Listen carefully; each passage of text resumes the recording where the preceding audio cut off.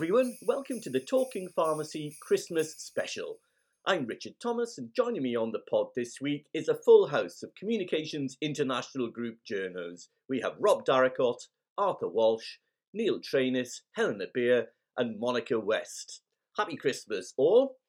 In normal circumstances, we would probably be doing this from a hostelry in Soho, but as it is, we're coming to you from London, Dublin, Basingstoke, and Liss. Right, so we know just how tough this year has been for all our readers and listeners, so we've got something a little different for you this week to hopefully lighten the tone.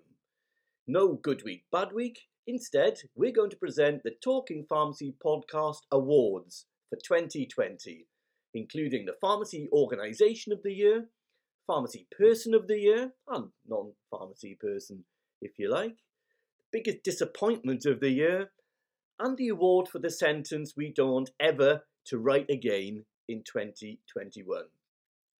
Listeners to the pod have been sending in their pharmacy Christmas carols, and we have some special Christmas messages to play for you too. So, Christmas jumpers on, and crackers at the ready. We've got a bit of Bublé playing in the background. I'm just going to pour myself another small mulled wine. Let's get going.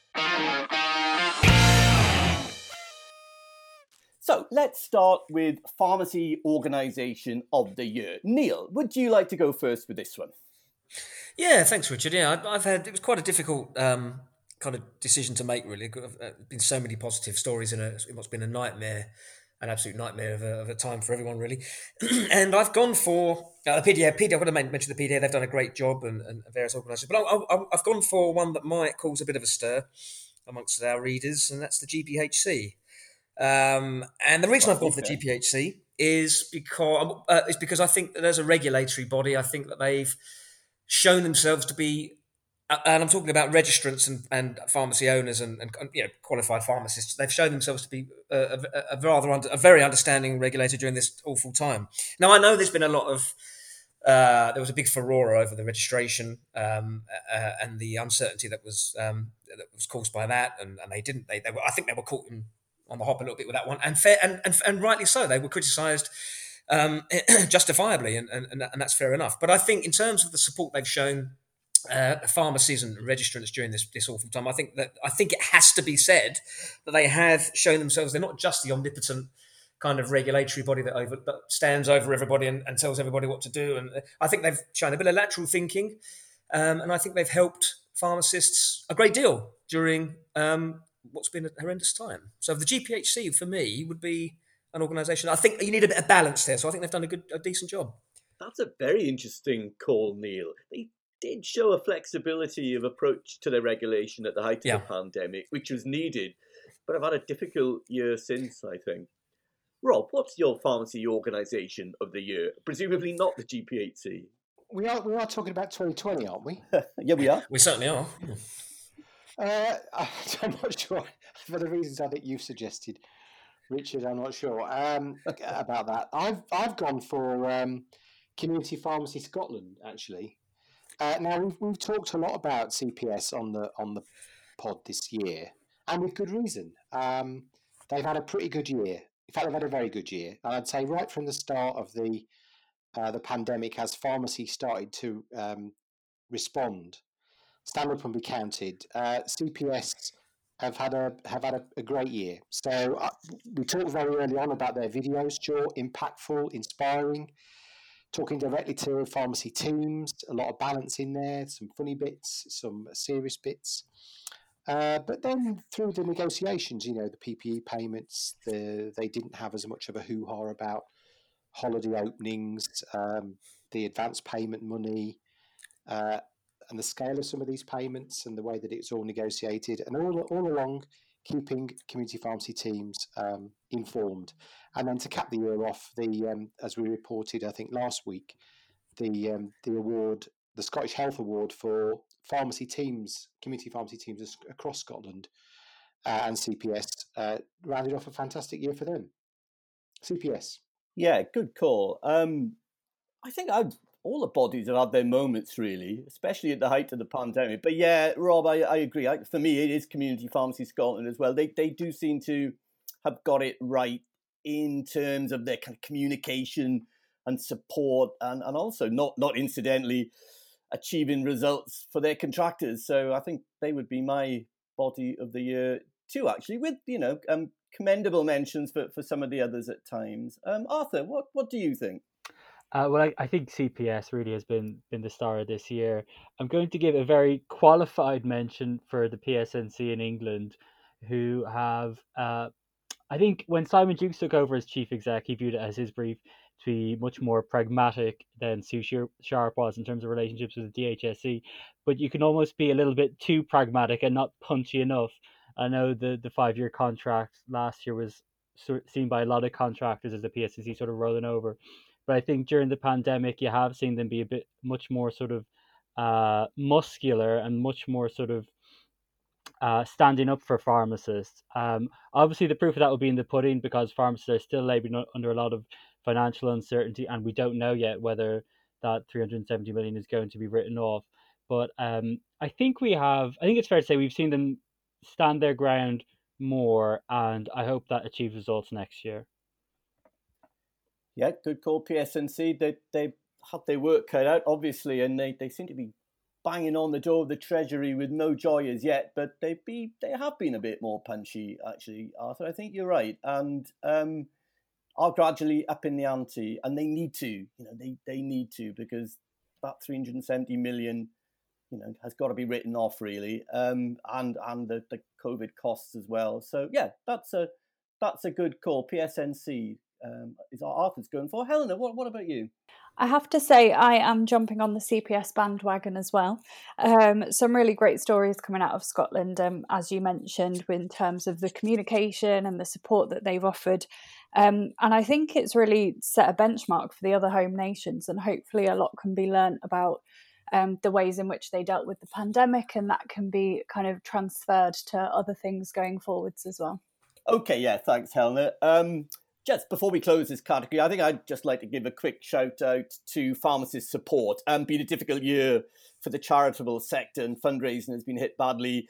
But pharmacist support just done some tremendous work in this most difficult of years. I mean, we've reported on this a lot recently. The sector is facing something of a mental health crisis, and pharmacist support played a big part in raising awareness and providing practical support for those in difficulty in the pharmacy family. So yeah, well done to pharmacist support.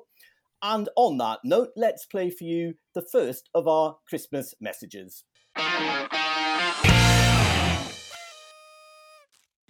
Hello, it's Claire Anderson, Chair of English Pharmacy Board of the Royal Pharmaceutical Society, wishing you all a very, very happy Christmas.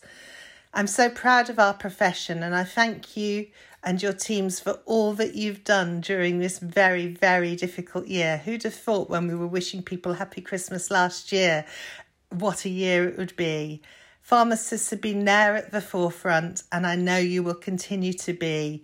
Thank you for all the flu vaccinations, all the advice, all the medicines that you've provided. And as we go forward into the new year, I hope that you manage to get some rest over the holiday period so that you're restored and able to continue serving the public in the wonderful way that you have been doing. Hi everyone, Jonathan Burton here, community pharmacist based in Stirling and currently chair for RPS in Scotland. 2020 I think was the year where pharmacy learnt to love itself again, and we started to appreciate the amazing things that we do in the different parts of the profession. Community pharmacy, well, we kept the NHS show on the road, and in hospitals, pharmacists and teams provided absolutely vital support for the intensive care effort. I think going forward into 2021, my one wish, I guess, especially for English colleagues but also in Scotland, would be to see further development of independent prescribing practice in community pharmacy. So all the best, hope you managed to get a break over Christmas. Thank you. Wow, what a year that was, and how magnificently did community pharmacy respond to a perfect storm of funding cuts and a pandemic. The upside was that we kept patients safe with the medicines they needed, but with the loss of many services and the benefits to patients and pharmacies. The big issue was the lack of genuine recognition by government and NHS leadership of the impact that is having on the viability of many pharmacies and the well-being of their teams. In 2021, I hope that someone in government and the NHS finally converts the rhetoric into tangible action and that community pharmacy speaks and acts with one united voice. Oh, that's really nice. I enjoyed those. Thanks to Claire Anderson, Jonathan Burton, and Mike Holden of Pharmacy Complete, the last voice you heard there, all friends of the podcast. Okay, let's do Pharmacy Person of the Year next. Monica, who are you going for? So for me, Richard, I would say it was David Perry, who was the winner of our Outstanding Contribution Award and overall Spotlight Award winner at the Recognition of Excellence Awards. And David has a plethora of examples of going above and beyond what is generally expected of a pharmacy assistant. But to avoid repeating ourselves, make sure you go to the Pharmacy Podcast ROE special to hear more, and from the man himself. Yeah, that was a great interview that Dave did in that podcast. Absolutely fantastic.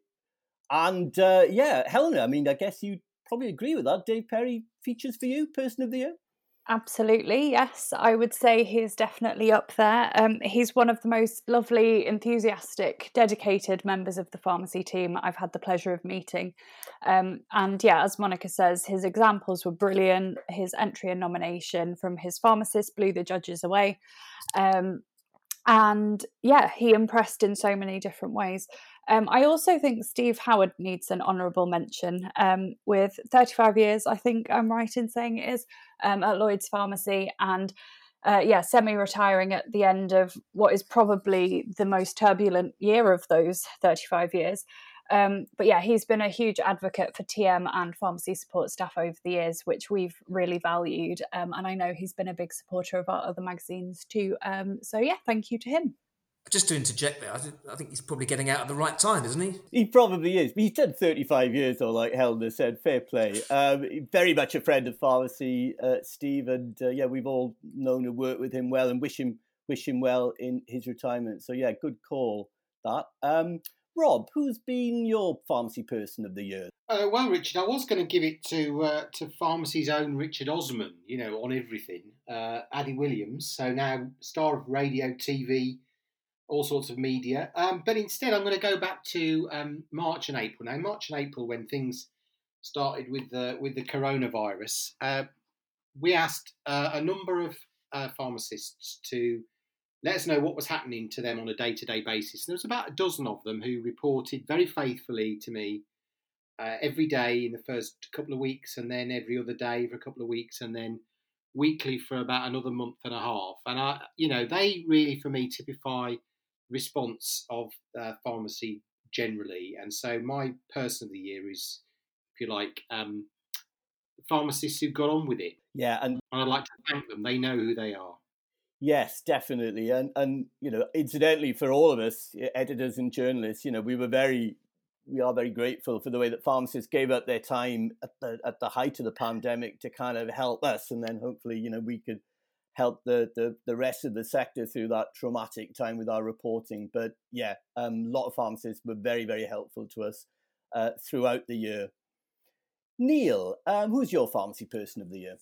Well, just to continue Rob's theme, really, those heroic frontline pharmacists that we all love. Yeah, I've gone for Rena Barry in Sutton, and the reason I've gone for her, I'm not saying for 1 minute that she and her team have done more or done better than any other community pharmacy team during this pandemic. Absolutely not. I mean, they've all, right across the UK, they've all played a fantastic role. But I've just chosen Rena simply because we've kind of gone on a journey with Rena really during this pandemic. She's documented her struggles and her successes on Twitter with real emotion and passion. And you've almost felt you've been with her on this journey. I remember very early in the lockdown, she posted something like, I'm emotionally drained. I don't know how we're going to keep going. And you really felt for her, and you really felt for her and her team. And it was really sort of frank and brutally frank and emotional stuff. And she stood out for me during the pandemic. And again, as I said, I'm not saying she's done more during the pandemic, but you just feel that she's the one who you've gone on. Well, certainly for me, I feel like I've gone on a real journey with her, following her sort of day-to-day struggle against this terrible disease and helping patients. And for me, it's Rena. She's fantastic. Really good choice, Neil. Rob, you want to come in there? Yeah, I think that's a great shout, Neil. And I remember that very, very vividly. That video that Rena posted just in the middle of that second week, I think it was, when she, they, like many pharmacists, have been working flat out, and at that point, I think wasn't really seeing any support from on high, really, for the work that was going in. So I think that's a really good call. Well done. Yeah, absolutely. And you felt you were there with her every step of the way, didn't you? So that's partly the reason I've chosen her. Well, yeah. So and Rena was like all the pharmacists, right at the heart of it, and everybody in that first 3 weeks was struggling, and kind of Rena's tweets and her blogs kind of typified that. And I'll tell you something else about Rena as well. She was on Radio 5 Live only about a month ago, I think, talking about COVID and vaccination, an absolutely brilliant interview. Such a clear communicator, and such a superb kind of media representative for the profession. The best I've heard, I think I would say. So I think that's an excellent call, Neil. Just another pharmacy person of the year. Yeah, and just another quick add-on to that. I mean, and this is just immediately before the pandemic erupted in early March. In February, I interviewed her in February, went to her pharmacy, and at that point in time, she'd been appointed, just a year earlier, the PCN lead, I believe, for her area. And of course, at that time, before COVID was even known of, the watchword in pharmacy was primary care network. That was PCN was the big thing. And, how do we get involved in this? How do independents get involved? And it just, it was a shame that, at that moment in time, she started in a really important position and telling us how again, a really brutally frank interview, telling us how she's struggling with the geography of it. It's still complex. It's still, and the thing was just getting off the ground. And then the pandemic hit. So I thought I'd mention that at that moment in time, she was starting to make pretty significant strides in what was at that moment in time a really important development, primary care networks. Yeah, and of course, surviving an interview with you, Neil, must make dealing with the PCNs and the pandemic a walk in the park, really. So it probably set her up nicely. Anyway, we better move on. Arthur, well done to Rena, though. Arthur, your pharmacy person of the year, please. My person of the year has to be Israel Marfo, the London bus driver turned pharmacist, whose inspiring story really struck a chord with our readers in September. Israel's got a great story. He's from Ghana originally. He's 41. He left school without qualifications, but always loved science. Came here, worked as a bus driver for many years, but decided he wanted a more sort of intellectually satisfying career or so on. So over the past 10 years, he has, all while working part-time, he's done his GCSEs. He's got a biomed qualification, then a 3-year access course to help him get into uni, and now is graduated with an MPharm from the University of Wolverhampton and is doing his pre-reg in Well Pharmacies, and I'm sure will go on to have a great career. Also, during his time his time at university, he received a diagnosis of dyslexia and got support with that. He became, I think, president of the university's pharmacy society. Just amazing achievement. Goes to show, what hard work and dedication can do. I'll leave you with Israel's own words. He said, "Everyone thought I was stupid to give up my job as a bus driver in London, but now that I'm training to be a pharmacist and I've almost achieved my goal, I'm proud that I've made a better life for myself. It's an amazing achievement." And it definitely is an amazing achievement. So well done to Israel Marfo, my person of the year. Yeah, we really loved the story of Israel. And you're right, Arthur. I think it was one of our most popular stories of the entire year. It really did capture the imagination. And it was a heartwarming story, really, and very inspiring. So, yeah, good for Israel. My person of the year, well, goes without saying, the true heroes and heroines of the year have been the wonderful pharmacy teams on the COVID frontline, isn't it? But I'm going to go for Professor Mahendra Patel. Now, Mahendra is what I call one of the quietly effective leaders in the profession. He sits on the RPS English Pharmacy Board, amongst other bodies, and he just gets things done.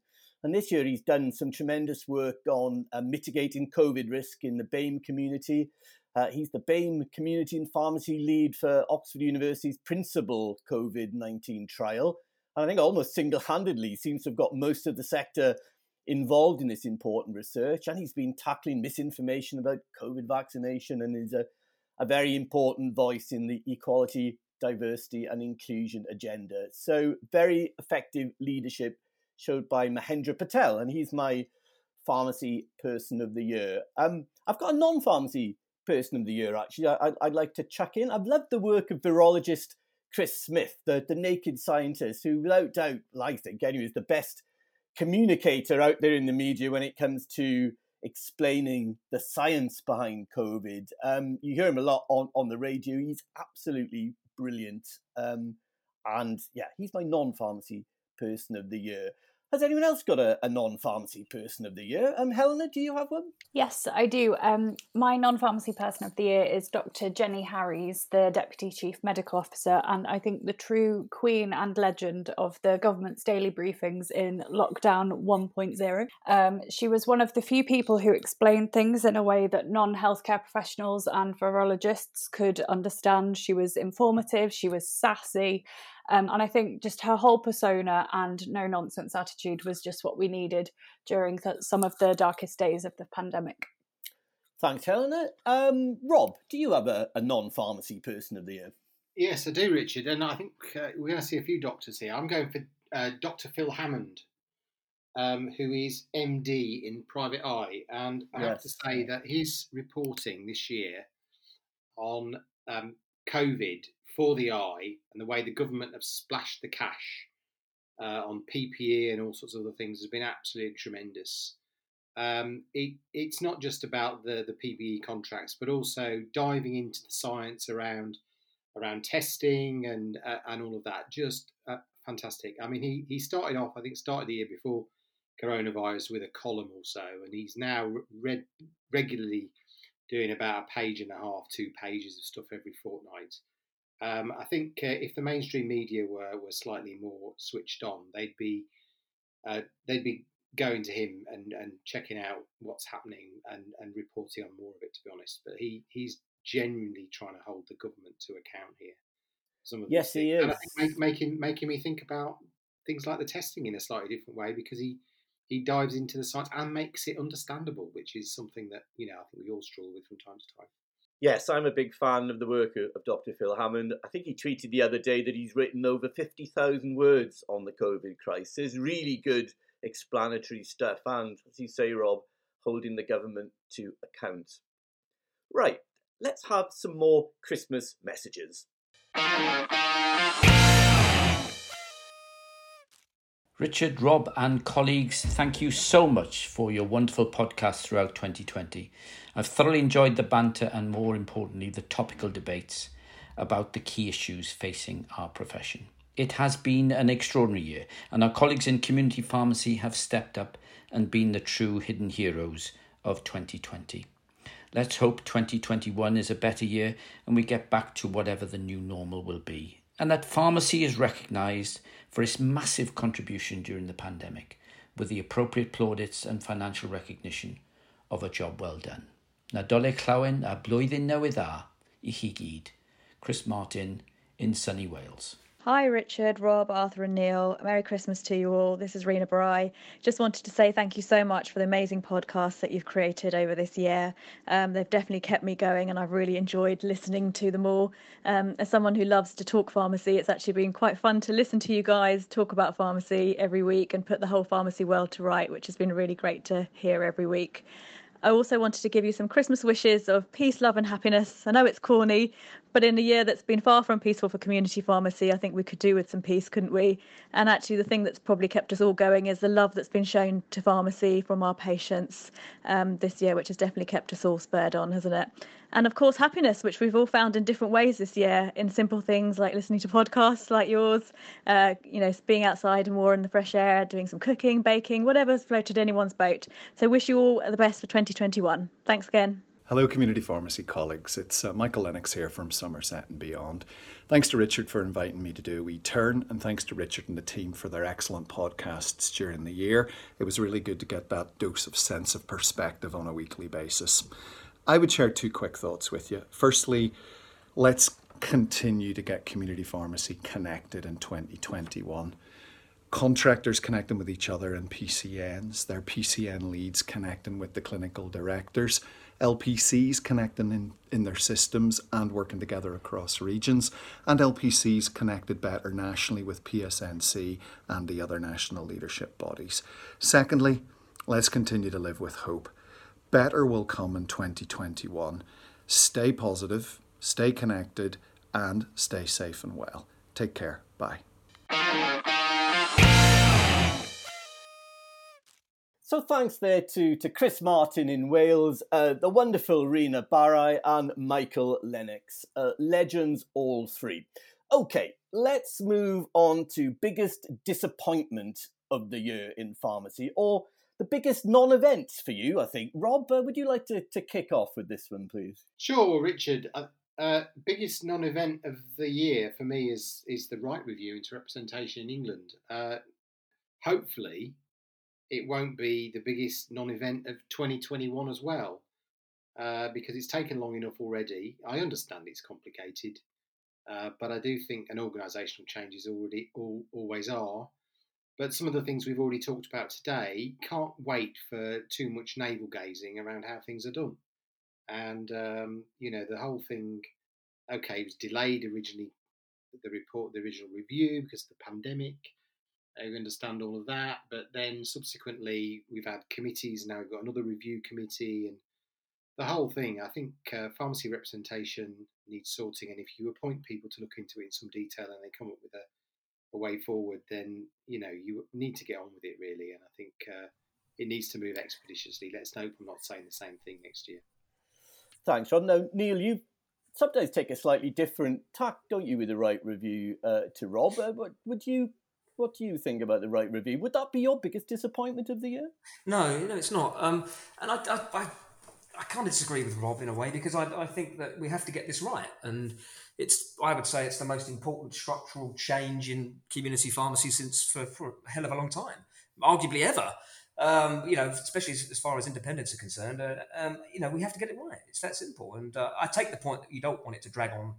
We don't want it going on for another year, 2 years. Absolutely not. But you just got to make sure we get it right. No point, steaming ahead and then finding out down the line it's all gone wrong, and independents, from our point of view, independents are not getting a fair shout. So I'm not completely in agreement with Rob.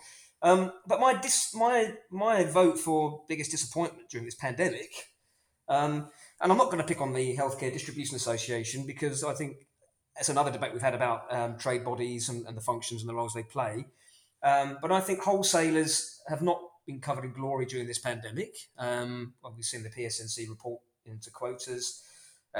Manufacturer quotas as well, not just wholesaler quotas, but nevertheless some rather unsavory stuff coming out of that, allegations we should say, and more recently as well, surcharges. And now I don't think that yes, there is an argument to say the HDA, it's not their responsibility to rein these guys in. They're there to, if anything, to do the opposite. They're there to stand up for them and represent them, and I think we all understand that. So my biggest disappointment is not the HDA, it's just a lack of a mechanism to sort of rein in wholesalers who seem to be a bit of a law unto themselves, I think, and sort of not really, pharmacies are having always had a difficult time getting medicines in, and during this awful pandemic, I think it's even more important that they're not hamstrung in this way.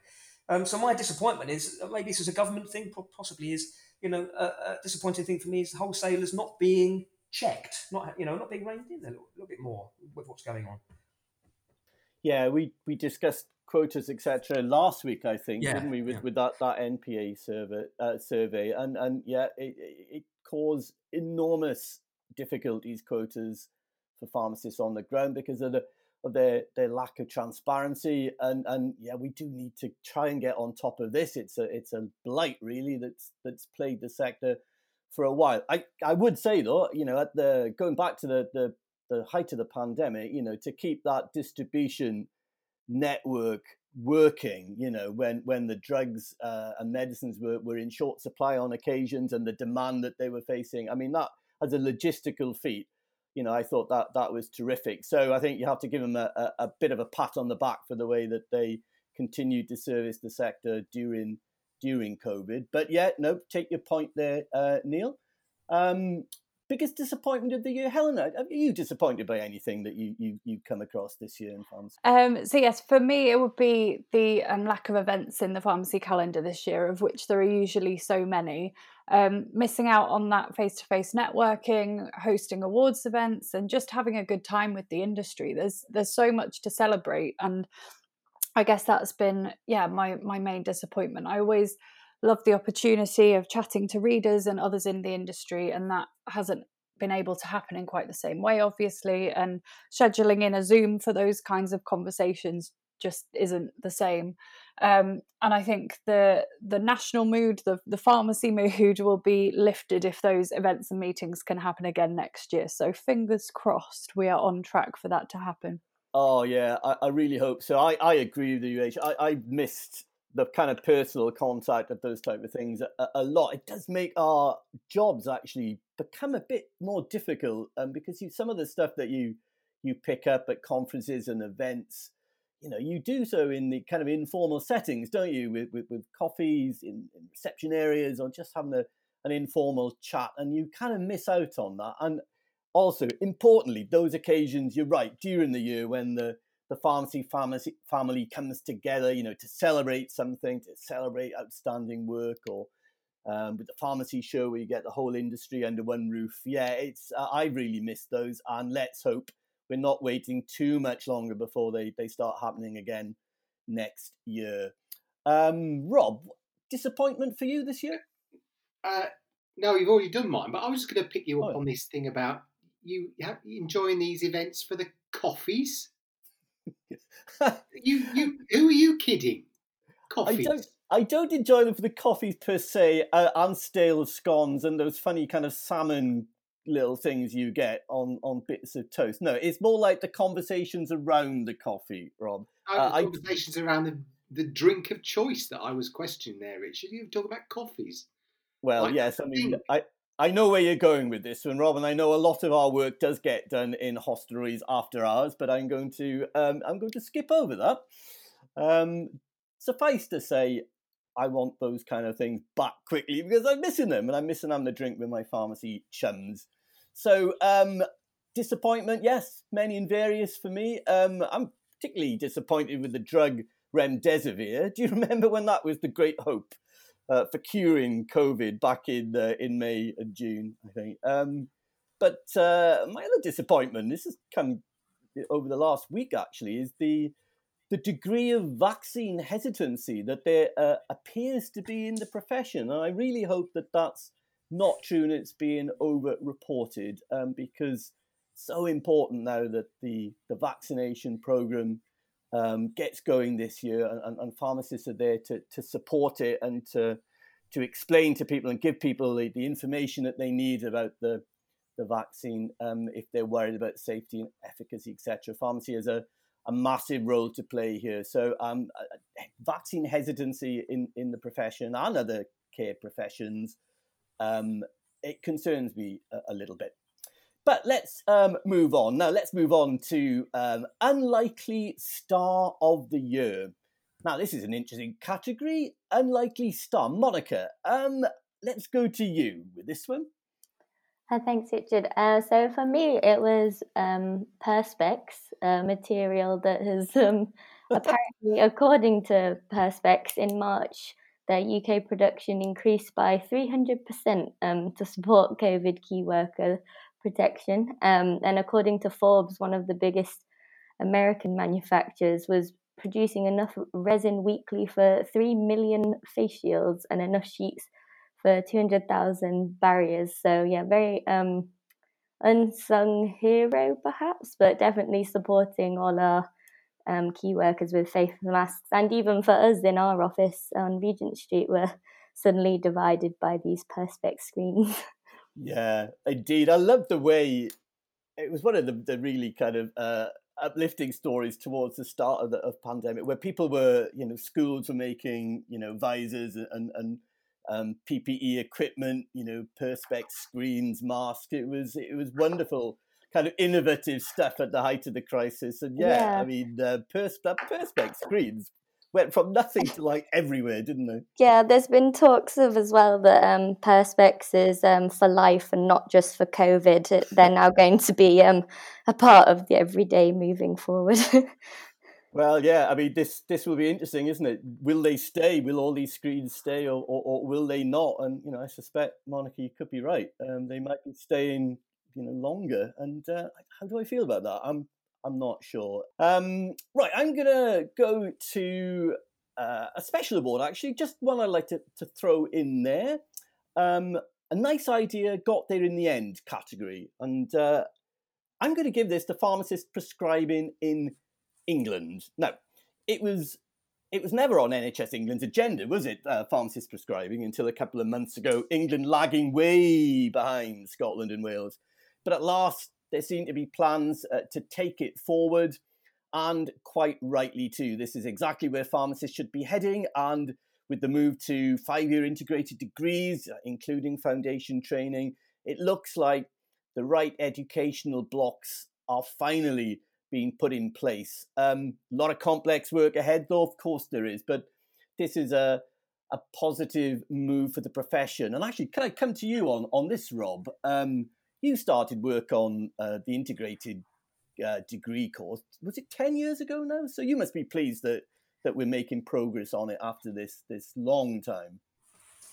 Yeah, finally there. And yeah, it probably is about 10 years ago when Sue Ambler and Anthony Smith and I sat in Waterloo Station every Friday morning writing a report for the government about what became the 5-year integrated programme. So yeah, it's good to see. I think all it needs now is for the community pharmacy organisations to recognise that, you know, there are services that need to go with that when that ability for all pharmacists to prescribe is in place. And at the moment, I think we're still talking about old money, really, rather than thinking about what a community pharmacy service that was staffed with prescribing pharmacists could actually be like. That would be the clincher for me. But yeah, I think it's exciting times, and it's nice to see things eventually happen, even if other parts of the UK have made progress ahead of England.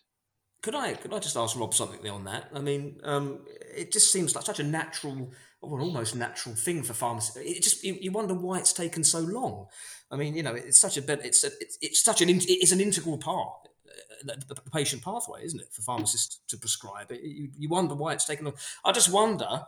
I'm not saying this is the case, but I just wonder, has there been, I mean, Rob or Richard, I mean, have you detected any kind of resistance to this from, maybe, I don't know, general practice? I mean, has there been any resistance to pharmacists prescribing over the years? I think it's a good question here. I think there's always a timing issue. And as I think I said a few weeks ago on the pod, when Pete Noyce looked at this back in, I think it was something like 2009, 2010, and considered whether prescribing should be part of the undergraduate programme.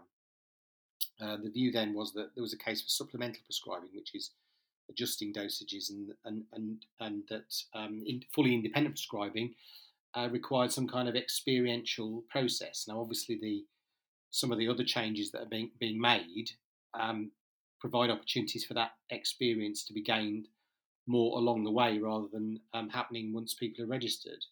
So, you know, there's a time and a place for everything, and I think that certainly when I first qualified, which is many years ago, there was a key role really for pharmacy then, considered ethically, for pharmacists as arbiters of who were appropriate prescribers, and there was certainly a role very much around is this prescription from a legitimate prescriber.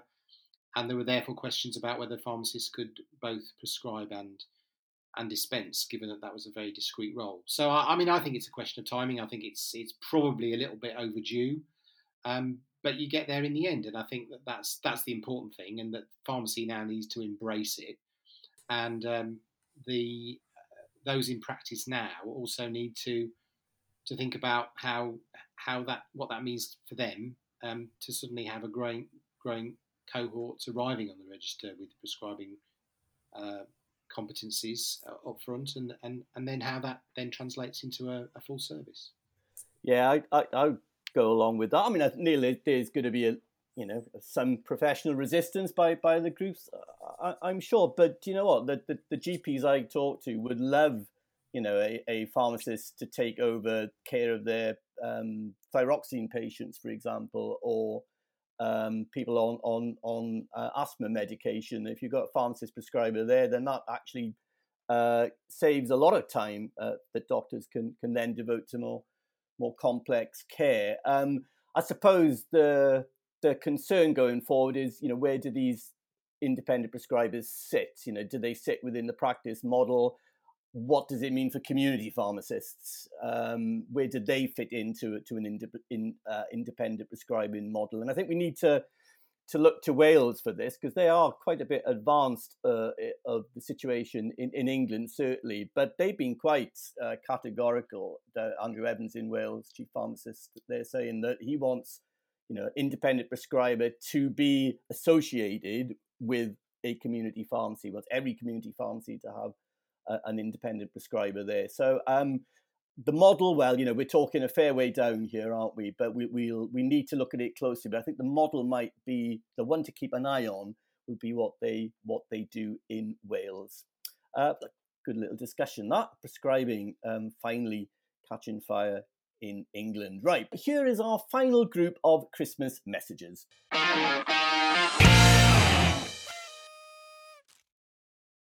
Hello, everybody. Just a short message to all the pharmacy teams out there. Have a lovely Christmas, and I hope Santa is good to you all. Thanks for everything that you have all done, recognised in an award-winning team effort. My hope for next year is to build upon the tremendous good feeling that is being expressed towards our community pharmacy colleagues and teams. Now, that will mean some expansion to NHS Pharmacy First in Scotland and some developments in other areas. So really, just all the best to my colleagues across the UK, and we'll speak soon. Hello, it's Andrew Lane from the National Pharmacy Association. For most people, 2020 is a year that they would rather forget because of the ravages of the pandemic. But let us dare to dream that the new year will be the start of a new and happier chapter in all our lives. Pharmacy teams have felt the impact of coronavirus very directly because of your role on the NHS front line. You have shown immense resilience, professionalism and resourcefulness throughout. So I hope your Christmas is a Christmas fit for heroes. Hello, this is Sandra Gidley, President of the RPS, wishing you all a Merry Christmas. I also want to thank you all for the tremendous effort over the last year. Public, patients and politicians all recognise that pharmacy has gone the extra mile. You've been simply brilliant. It's been tough and we're all knackered, so I do hope you make the most of the very short break we have.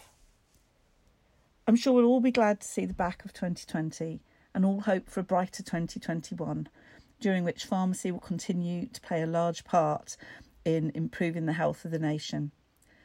Christmas this year will be different for many, and life may never be quite the same again. But whether you're driving home for Christmas, rocking around the Christmas tree, or prefer a silent night, have a simply wonderful Christmas time. Harry McQuillan there from Community Pharmacy Scotland, Andrew Lane from the MPA, and of course Sandra Gidley, President of the RPS, with a great message there. Thank you very much for those messages, and indeed to all the leaders in the profession who kindly sent in their Christmas messages to the pod along with their hopes for the new year. So thank you to all. So let's do, coming to the end there, but let's do the sentence or the award for the sentence we don't ever want to write in 2021. The sentence we don't want to write. Rob, let's start with you. Yeah, I've got one. I would like not to have to write again. Decision making in primary care has sped up during the pandemic, we are told. I've written it several times because I think it's quite an important issue that primary care is moving ahead fast, and pharmacy sometimes doesn't appear to be moving with it.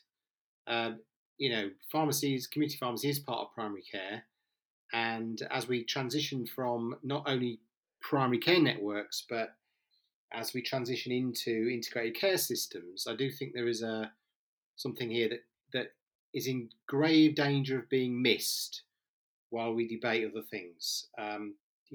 These organisations are going to have a lot of money and a lot of power, and we're still discussing how community pharmacy liaises with PCNs, let alone thinking about the bigger picture and how we interact with and use the power of the community pharmacy network as a part of an integrated care system. So I hope never to have to write that again, because it's started to become a bit of a plea. Decision making is speeding up, and if you're not around the table, then even more decisions are going to be made without you if you're not careful.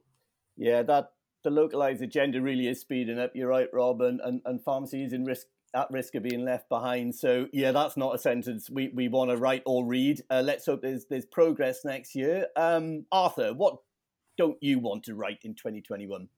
Okay, this is actually not specific to COVID. This is always a notorious sentence, I think, in our sector. But the phrase "pharmacy is ideally placed" is so overused and hard. I mean, it's hard to think of an alternative, but it's. I definitely want to think on that over. That's what I'll do with my Christmas break. I will think of alternatives to "pharmacy is ideally placed." Yes, we should ban that phrase across the group, actually. But we all do it, don't we? But yeah. Let us know what you come up with, Art. Neil, what about you? What don't you want to write?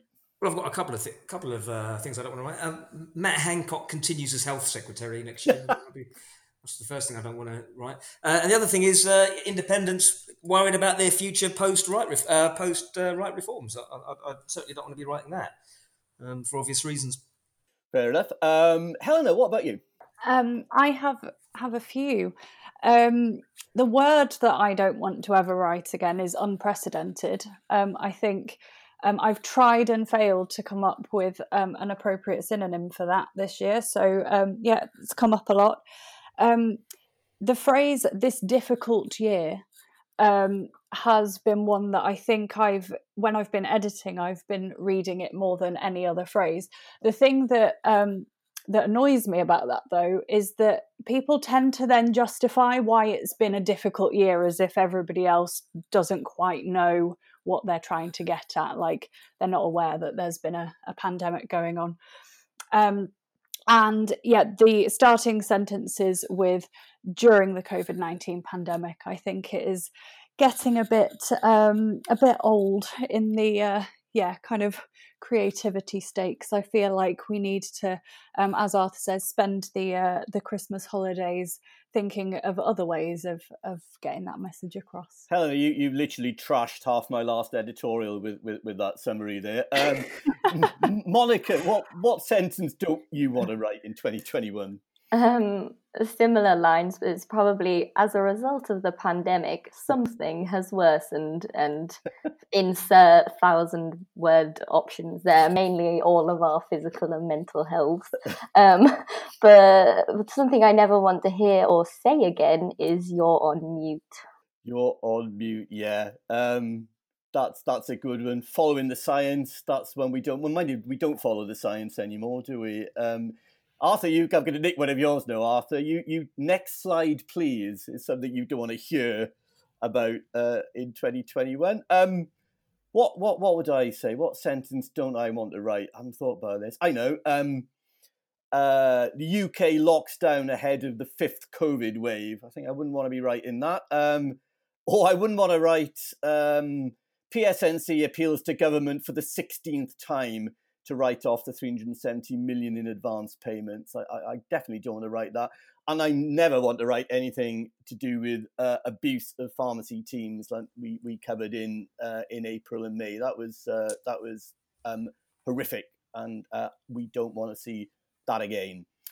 Okay, I think we better call it a day there. I think we're coming up to our hour mark. But I think before we finish, I should mention that the people have been sending in via Twitter their fantastic pharmacy Christmas carols.